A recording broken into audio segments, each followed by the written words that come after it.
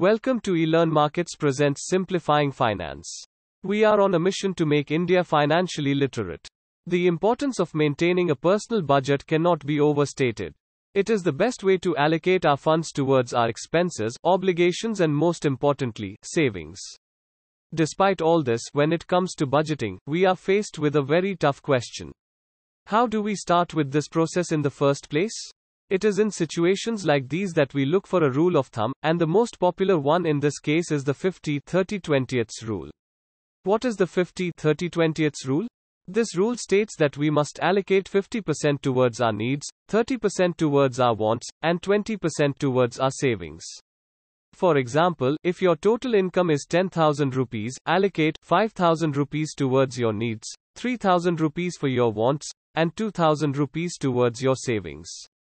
Needs and wants. To understand this rule any further, we first need to understand what are needs and wants. Simply put, a need is something you cannot survive without. Examples of needs include the rent for your house, the food you eat, and the loan repayments you have to make, etc. Why is doing your loan repayment a need? This is so because if you don't put aside enough money for it, you may be penalized for late payment. This will just add to your problems, and therefore, you need to make your loan repayment. On the other hand, a want is something you don't need, but simply desire. Examples of wants include eating out in restaurants, going out for movies, clubbing, etc. Why should you understand the difference between your needs and wants? As we can see from the definition of the rule, 50% of your income will be allocated towards needs. Now, suppose you habitually eat out thrice a month, and you have been doing this for 3 years. When you sit down to make a budget, you might think that, since you have been eating out in this manner for so long, setting money aside for this is needed. Therefore, will eating out be a part of your needs? No. This is because eating out is not crucial to your survival, and therefore, it is not a need. You first need to provide for the obligations you have towards your survival before you can provide for your wants. Hence, for this rule to work for you, it is important for you to prioritize and act on your needs before your wants, always. Now that we have discussed this, let us break down the 50-30-20 rule, step by step. How to implement the 50-30-20 rule? The steps to follow this rule are quite simple. 1. Estimate your total income and expenses. To allocate your funds, you have to know how much funds you have. Firstly, you should track all your sources of income. You can earn income in the form of salary, along with some additional incomes in the form of rent, dividends, etc. Following this, you must track your expenses and understand which of these are fixed, you need to make these payments, or variable, these may vary for every transaction. 2. Identify your needs and wants.